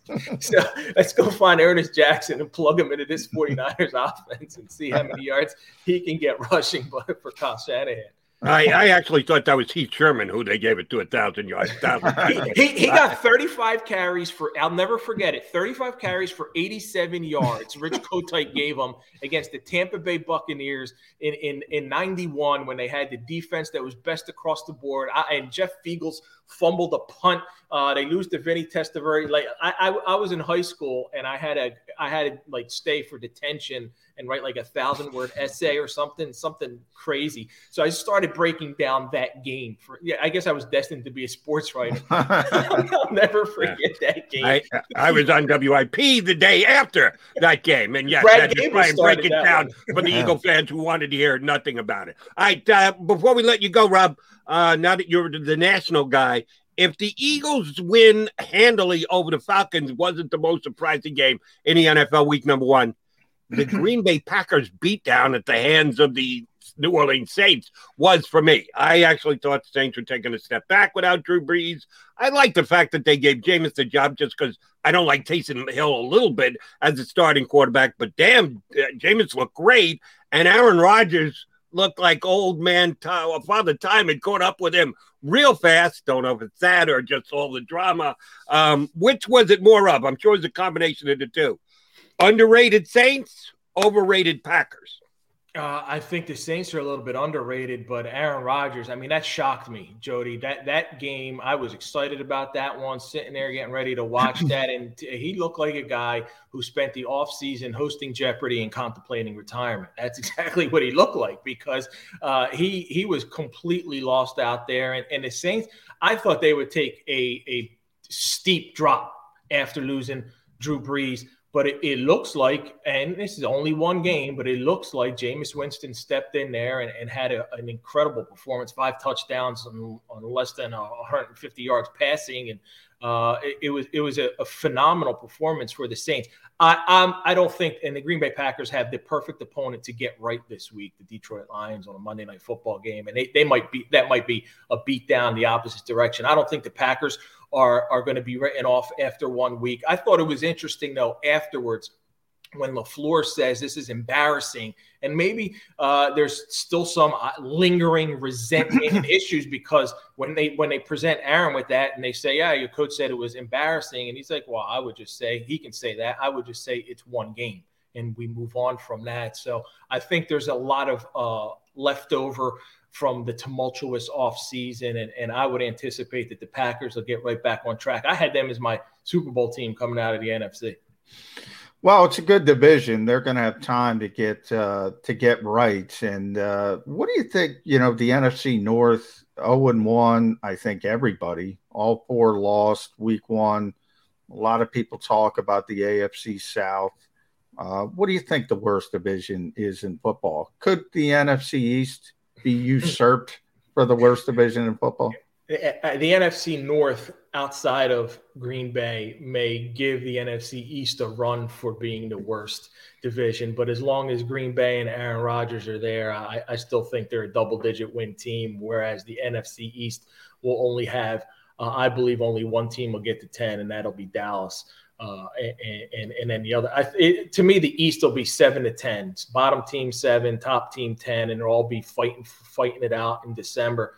But hey, Washington and New York offensively, the Giants on Thursday Night Football, they moved the ball, and I was impressed with Daniel Jones against a tough defensive front. His ability to move the ball, like the offense actually looked like they had a few more, some more creativity with the Giants offense, and they should have won that game. Darius Slayton catches that deep ball. They should win that game. They don't go offside. They should win that game. And I'm not just saying that because I had the Giants on the money line. All right, Mr. Moneyline, since it is a football Friday and we've got your board, you got to tell us, are the Eagles coming out of the game against the 49ers 1-1 or 2-0 and still in sole possession of first place in the NFC East? Hey, I was wrong week 1. I had them losing to the Atlanta Falcons. So I'm going to continue down that and hope I'm wrong every week. This week, I'm still going to take the Niners. I like odd scores. I'm going to go 22-20 49ers. I just think that this team is a real – a lot of people like the Niners as they were not a popular Super Bowl pick, but somewhat fashionable. And I thought, hey, when you have an unsettled situation at quarterback, I don't think you could be a Super Bowl team. But this is a team 2 years removed from being in a Super Bowl. They were devastated by injuries last year, and most of their guys are healthy. Now they got some secondary issues. Now they got a linebacker injury that they have to overcome. But I still think they're too good. And if the Eagles can win this one, man, they can make me a believer. But right now, I still think the 49ers will find a way to pull it out 22-20. So you said you were coming back up. Was this to cover the Eagle game on Sunday, or are you finally getting the last of your you-know-what out of Jersey and down to Florida? No, I'm coming up there. I still got 6 Eagles games I'm going to cover this year, so you're going to see me a lot down at the link, and I'll be hopping on those Zoom calls when I can and making an appearance in person. So excited about that, John. All right, I will see you there, Rob. They're practicing at Lincoln Financial Field, so beautiful. Too bad you couldn't get up early. We could have watched practice like old times. Marty, man, thank you much. We will be in touch plenty during the season. That's Rob Marty from the Associated Press here with us on Birds 365. All right, J-Mac, you and I need to make our official predictions on the game. I'm going to go first just because I changed my mind here after listening to Rob Marty. Yeah. If you'll remember, last week on Friday, we had Ed Kratz here as our final guest picker, give us a score. And Ed Kratz went 23-20 Eagles. And I said, this is going to sound boring, but I got it written down here on my sheet right here. 23-20 Eagles. So Ed Kratz and I both agreed on the score, and Ed Kratz and I were both right. Not really on the closeness of the game, but we had the Eagles winning.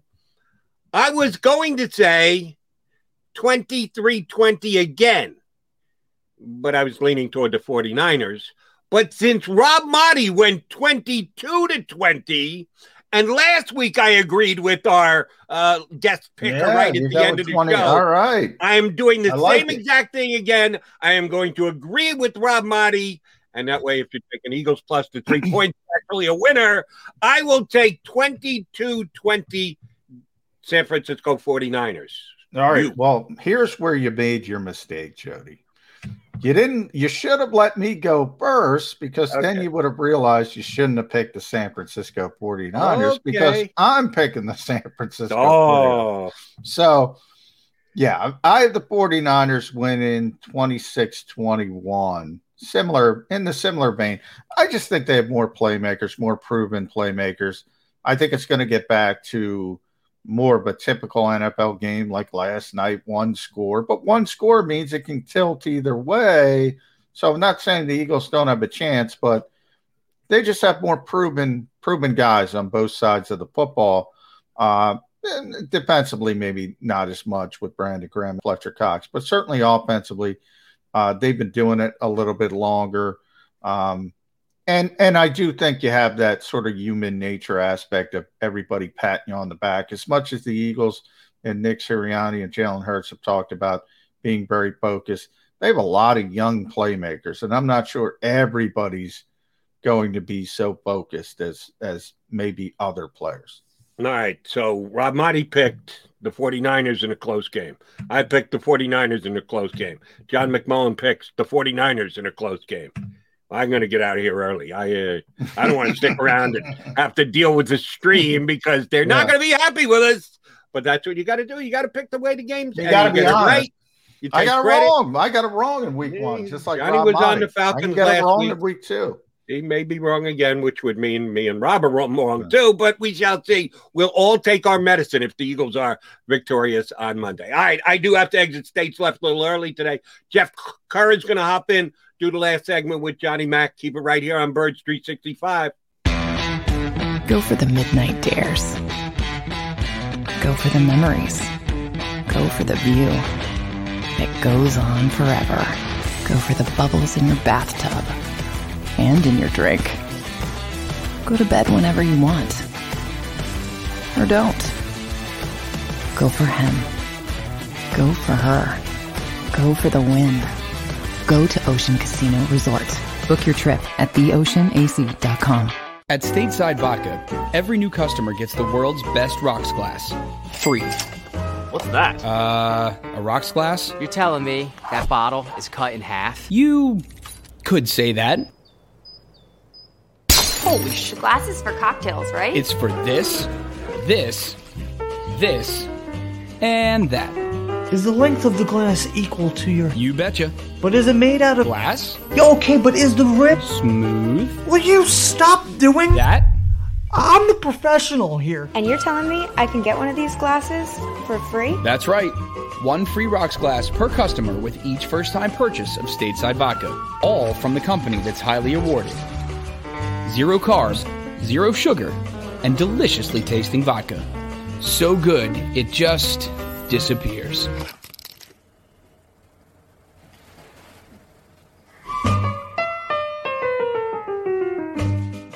The live post-game show is powered by IBEW Local 98.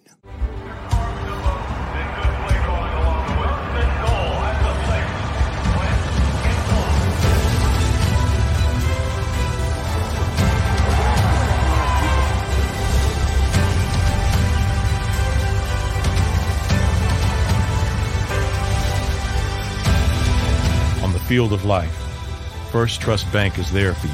Champions on three. 1, 2, 3. Because Philadelphia dreams deserve a Philadelphia bank. When it comes to the fight against insurance companies, large corporations, and the healthcare industry, injured victims are always the underdog. But that doesn't worry us.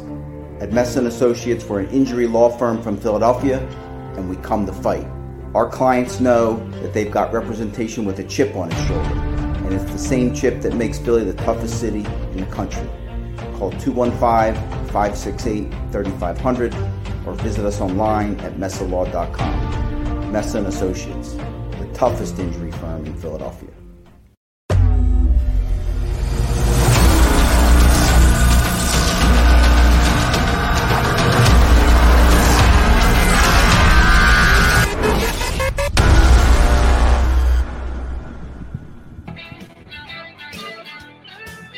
And we are back. Birch 365, Macless. Only one Mac for you, but we have a special guest to close the show. And my usual replacement for the first time, I think, Jeff. It's Johnny Mac and Jeff Kerr together by ourselves with no Jody Mac. So we can have a lot of fun. How you doing? Well, we can have a lot of fun. I'm having a lot of fun after that Giants loss last night. I don't know about you, Johnny Mac. Yeah, what'd you think of that game? So let's start there for you. Obviously, I didn't expect a shootout. I don't know. I was impressed with Daniel Jones's athleticism, but little disappointed, even though Washington won the football game. I think the strength of that team has to be their defensive line specifically. They're giving up a little too many points, at least early in the season. Any concern there yet? Yeah, I would be a little concerned.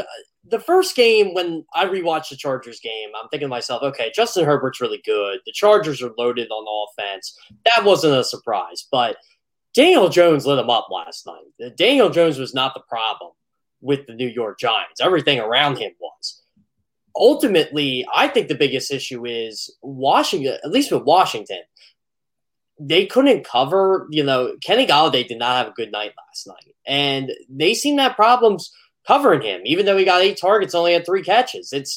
I don't know, John. It just seems to me that Washington has to figure something out. And I think this team relies on their pass rush a lot. Chase Young, he did have a sack last night. I think they credited him with half a sack. I'm not actually sure. I got to look at the box score. But he's been relatively quiet these first 2 games. They only had 1 hurry in the first game. And last night, I got to look at the final stats for him. But really, his most noticeable play was a roughing the passer penalty that probably shouldn't have been called anyway. Now, from an Eagles perspective, who would you have rather won that game when you look at things moving forward? To me, I would have rather have had the New York Giants win the game because I know the wheels are coming off there. And Washington has a little bit more talent from my perspective. So is that the way you kind of looked at it, to better to have Washington a little bit buried than the New York Giants? Yeah, no matter who was going to win or lose this game, I didn't think the winner or the loser was going to go to the playoffs. And I didn't think the Giants were going to be a playoff team anyway, whether they won that game or not. Washington, that might have been the win they needed to kind of get the shit right. And they needed this win because they got a bunch of tough games coming up on their schedule too. They could be like the Eagles and, kind of start out a 2-4 or a 2-5 because of the way their schedule plays out. They're like Philadelphia. They play a lot of their NFC East games at the end of the season. It's a weird year for the division, but yeah, I didn't want to see Washington win that game. I thought Antonio Gibson played great. Terry McLaurin was awesome last night. Logan Thomas is really good. I think they're going to be fine with Taylor Heineke, but yeah, there are a lot of concerns on the strength of that team, and that's the defense. But overall, I think I would have rather saw the Giants win that game. It kind of gives you this false bravado that we're from New York and we're going to play harder than everybody else. We're already seeing through 2 games that ain't working. Very disciplined until you can't jump offside on the game. I'm the special teams coach. Yeah, from the special teams coach. Yeah, not a good look for Joe Judge. All right, well, I want to give you credit because Jody alerted me to the fact that you knew about Jason Kelce's hair, the backstory before all of us, because you were talking to Travis, and obviously lost a bet with Zach Ertz, and he thought Zach Ertz wouldn't be here, like all of us. Nobody thought Zach Ertz was going to be here except Zach Ertz. I asked Jason Kelce this simple question. Why? Why'd you make that bet? Because wouldn't Zach have the inside information? He would know better than anybody else if there was going to be a move. But here's my question to you. Jason wouldn't tell us what he would lose, what Zach Ertz would lose. Did you get that from Travis Kelce? He did not tell Travis that either. Like when Travis found out about it, he actually in his words, he wanted to see it in the flesh. So he FaceTimed him and he said he didn't go too deep on the bet, but he was like, okay, I know he lost the bet to Zach Ertz, and he said it had something to do with him being traded. I'm like, okay. And I'm like, so, what were they doing here? And, I was kind of hoping the whole offensive line would just dye their hair blonde at that point. I think that would be awesome, but I just love how Travis goes, man. And, I try not to laugh during these interviews, but he made me do it anyway because he looks like Jack Black. And I'm like, come on, man. Well, Jason's wife is not happy. Casey is not happy. He said he might shave it off. It might go back to brown, but it's not going to stay blonde the whole year. So he doesn't have to do it for the whole year. So we're going to get the normal Jason Kelce back at some point. But it's good for Zach Ertz. And let's get to the game on Sunday because I do want to get your thoughts on that. Coming off a big first win, obviously. I don't think anybody saw it coming. I think a lot of people thought the Eagles could win the football game. But to be that dominant, where are you in this sort of human nature aspect of this, where you have so many young players, young playmakers, especially on the offensive side of the football? Everybody's patting them on the back, telling them how great they are. Jalen Hurts is up 500% in jersey sales. Is that overblown, or does that have a big impact? We constantly see that in the NFL. Big week 1, lesser on week 2, or vice versa. Well, you'll know how happy I was to hear Devonta Smith say, yeah, I don't really go out of the house. I kind of sit and play 2K all day, and that's what I did. You can tell, like, he went to Alabama. You can tell Jalen Hurts went to Alabama. Everything is all business with them. I tried to get out of Jalen Hurts any competition you have with Nick Sirianni. He goes, I'll save them for after the season. I'm like, all right, I get it, the whole Alabama mentality thing. But I like that about this team, that, they're not leaving any stone unturned. It's, okay, we're worried about the next week. And I think they're already leaders on that football team. You saw the dance with Devonta Smith. That's the first time I've ever seen him do anything like that. Even when he won the national championship, I'd love to ask him what he did after he won the national championship, because that's when you would figure, everybody's praising me and that I'll never have to buy a beer or anything in Alabama for the rest of my life. And he just takes a ho-hum approach to everything he does. And that's why I think he's going to be one of the great players. It's a Jerry Rice type of mentality with him. I'm not going to look back at my accolades, or I'm not really going to think too much about it. I'm just worried about, the next week and who I'm facing. And I think that's going to rub off on a lot of these players, because a guy like Kenny Gainwell could get a big head. Oh, look what I did the first week. Yeah. 9 carries, 34 yards, touchdown. Well, no, I think because, his teammates are like this, I think it's going to rub off on the entire locker room. Nick Sirianni, we had Rob Motti on. I was talking to Rob about this as well. I want to bounce this off you, Jeb. You get any 2016 vibes here? If you go back to 2016, the Eagles They might not admit it, but they wanted Adam Gase to be the head coach of this football team. After Adam Gase, they shifted to Ben McAdoo, who was on his way down the Jersey Turnpike to accept the job. They had to settle for Doug Peterson. This time around, Arthur Smith, who we just saw, was the hot candidate. If it wasn't him, it was Robert Saleh. The Eagles got a late start. They did get to interview both, but it was more of a cursory thing. Those guys giving the Eagles a tip of the cap because Arthur was deep in negotiation with the Falcons. Robert was deep in negotiation with the Jets. The Eagles kind of settled for a guy not many people outside the league knew much about. Is lightning going to strike twice for this Eagles team? Better to be lucky than good, maybe? I'll tell you what, John, not even lightning striking twice with them. The Eagles' coaching history under Jeffrey Lurie has always been interesting. Like Ray Rhodes was like their eighth guy, and that ended up working well for 2 years. The ending was terrible, but they wanted Dick Vermeil, they wanted Jimmy Johnson, Andy Reid, they wanted Jim Haslett. Thank God they didn't hire Jim Haslett. Who would know what this franchise would look like right now? But yeah, it always seems like the guy the Eagles want and don't get usually helps them out. It was almost a blessing in disguise that they fired Doug Peterson so late and they were able to uncover this gem in Nick Sirianni. And I remember, Nick Sirianni used to be like this quirky guy too when he did the offensive coordinator press conferences with the Colts. And I don't think anybody ever took notice of it, but because he was just a coordinator. But it's like, okay, this guy really knows a lot about football. And I'm like, I wonder how his first press conference is going to go when he got hired. And it didn't go well. And I'm like, he'll be a good coach in Philadelphia because Andy Reid's didn't. And Chip Kelly crushed his first press conference. That didn't end up too well. So, it was interesting because Nick actually took that to heart, that first press conference, and he saw the criticism. He used it in his Saturday speech, which he didn't want to talk about. That's what he called embarrassing. But Brandon Graham kind of let the cat out of the bag. That's what he was talking about. And the fact that he got a lot of criticism.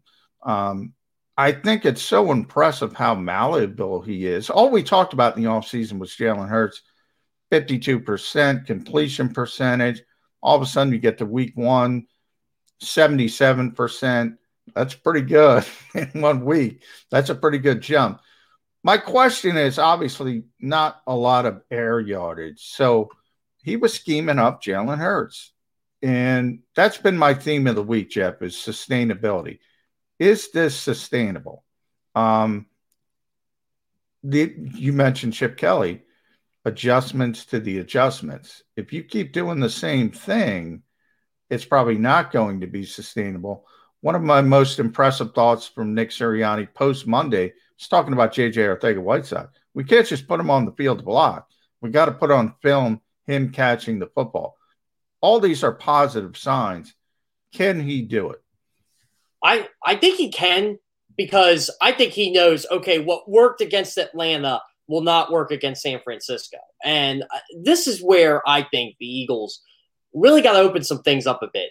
I would have, if I'm Nick Sirianni, and I'm sure he's done this, he's probably watched that San Francisco-Detroit game about 5 or 6 times by now.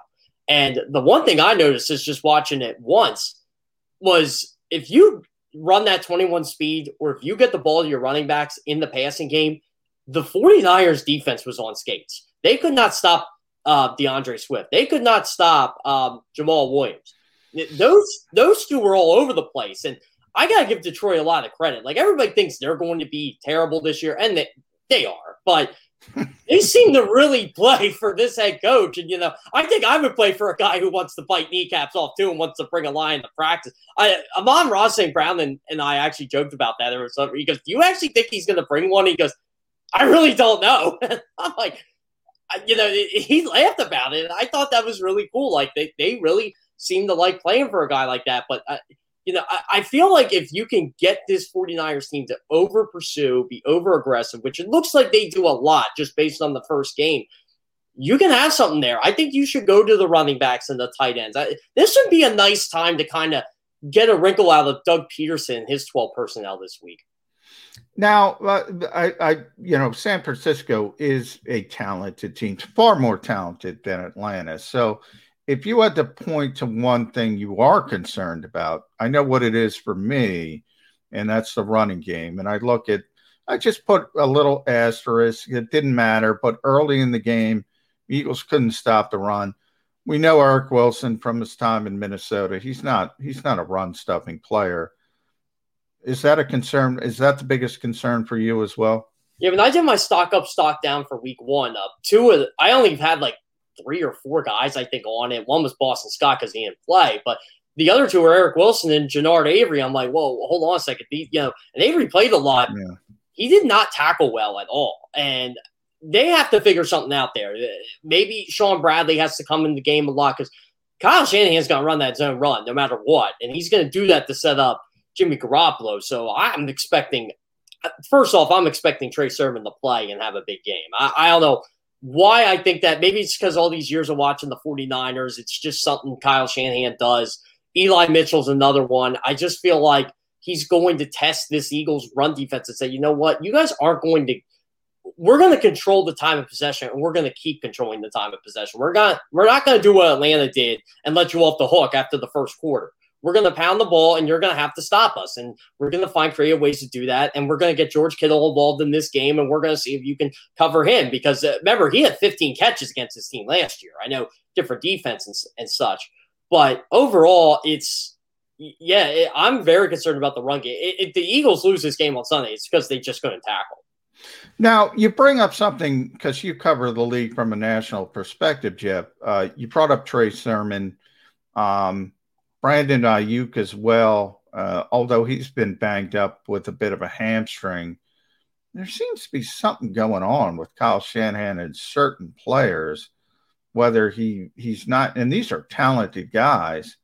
What is going on out there? Why aren't they on the football field? What kind of message is he trying to send? Is he trying to send a message? Well, that's the thing, too. Ayuk had the hamstring injury, and I guess he re-aggravated it, but Shanahan made it look like he was in the doghouse for something. And I'm thinking to myself, like, what did this guy do? And again, as a Brandon Ayuk fantasy football owner, I wasn't too happy last week. I pulled off a 1-point win, but let's not get carried away here. But I'm thinking to myself, what did this guy do to he was their best playmaker last year, especially when everybody getting hurted. You're playing Trent Sherfield over him, and he made it look like, like he wasn't rehabbing hard enough, or, maybe he wasn't giving it his all and he was just trying to send a message. But he said, look, the air's cleared and Ayuk's been great since. So I guess whatever the issue was, it's maybe he just figured we're playing Detroit. We can beat this team without Brandon Ayuk.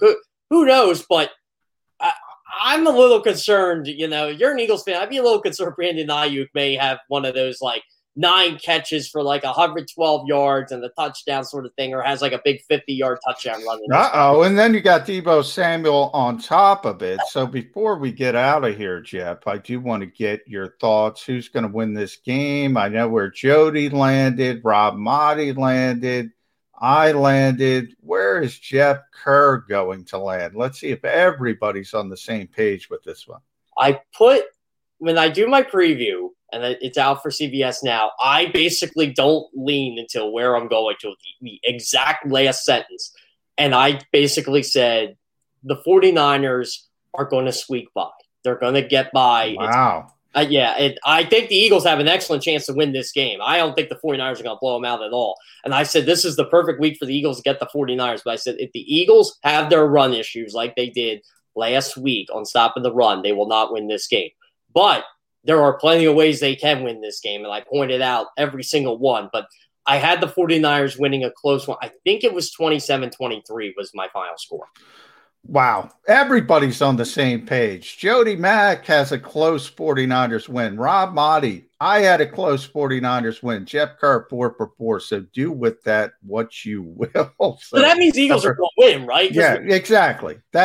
So any of you who like to partake in those types of things, betting, make sure you understand we have all taken the 49ers. So maybe, certainly from my perspective, that's probably a good sign for Eagles fans because I got Atlanta. I got the Atlanta game very, very wrong. I want to thank you for stopping by, Jeff. finishing up the show for me with Jody Mack.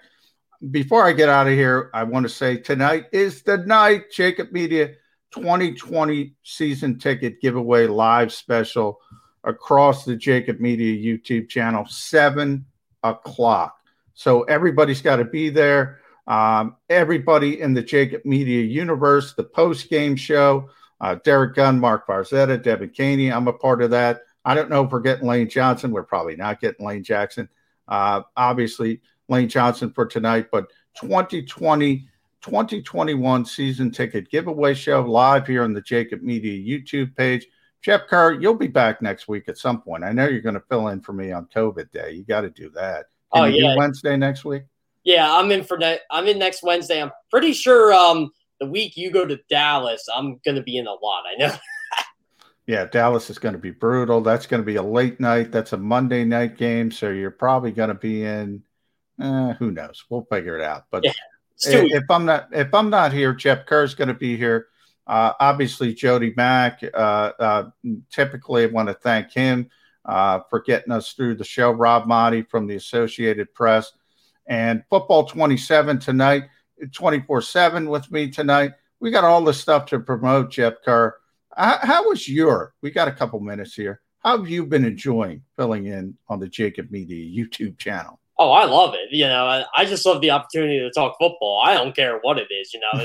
I always say this all the time. Every time I get like a radio spot, they're like, wow, you answer quick. I'm like, I'm getting paid to talk football. So I might as well just share it with, esteemed colleagues like yourself. And we'll see how we go from there. But it's actually funny when I rewatch myself or, listen on the podcast. I'm like, wow, I really sound like that. Or wow, I did. Yeah, that's why you never, two things. I'm going to give you advice, Jeff. Never rewatch yourself and never, ever, ever read the comments. No, I love the fans, but yeah. I feed off hate.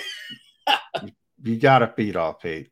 Burst 365, another week, wrapped it up. San Francisco 49ers, Sunday at Lincoln Financial Field, 1 o'clock. Soon as it's over, tune over to Jacob Media YouTube channel, 6abc.com for the live post-game show. Derek Gunn, Mark Farzetta, Devin Caney, Lane Johnson, and some other guy will be there as well. And I'm getting all choked up, Jeff. We'll be back next week here on Birds 365, Monday, 8 o'clock to talk about it. If you missed any of today's show on the Jacob Media channel, listen to the podcast on your way home. Available on YouTube, Apple, and Spotify.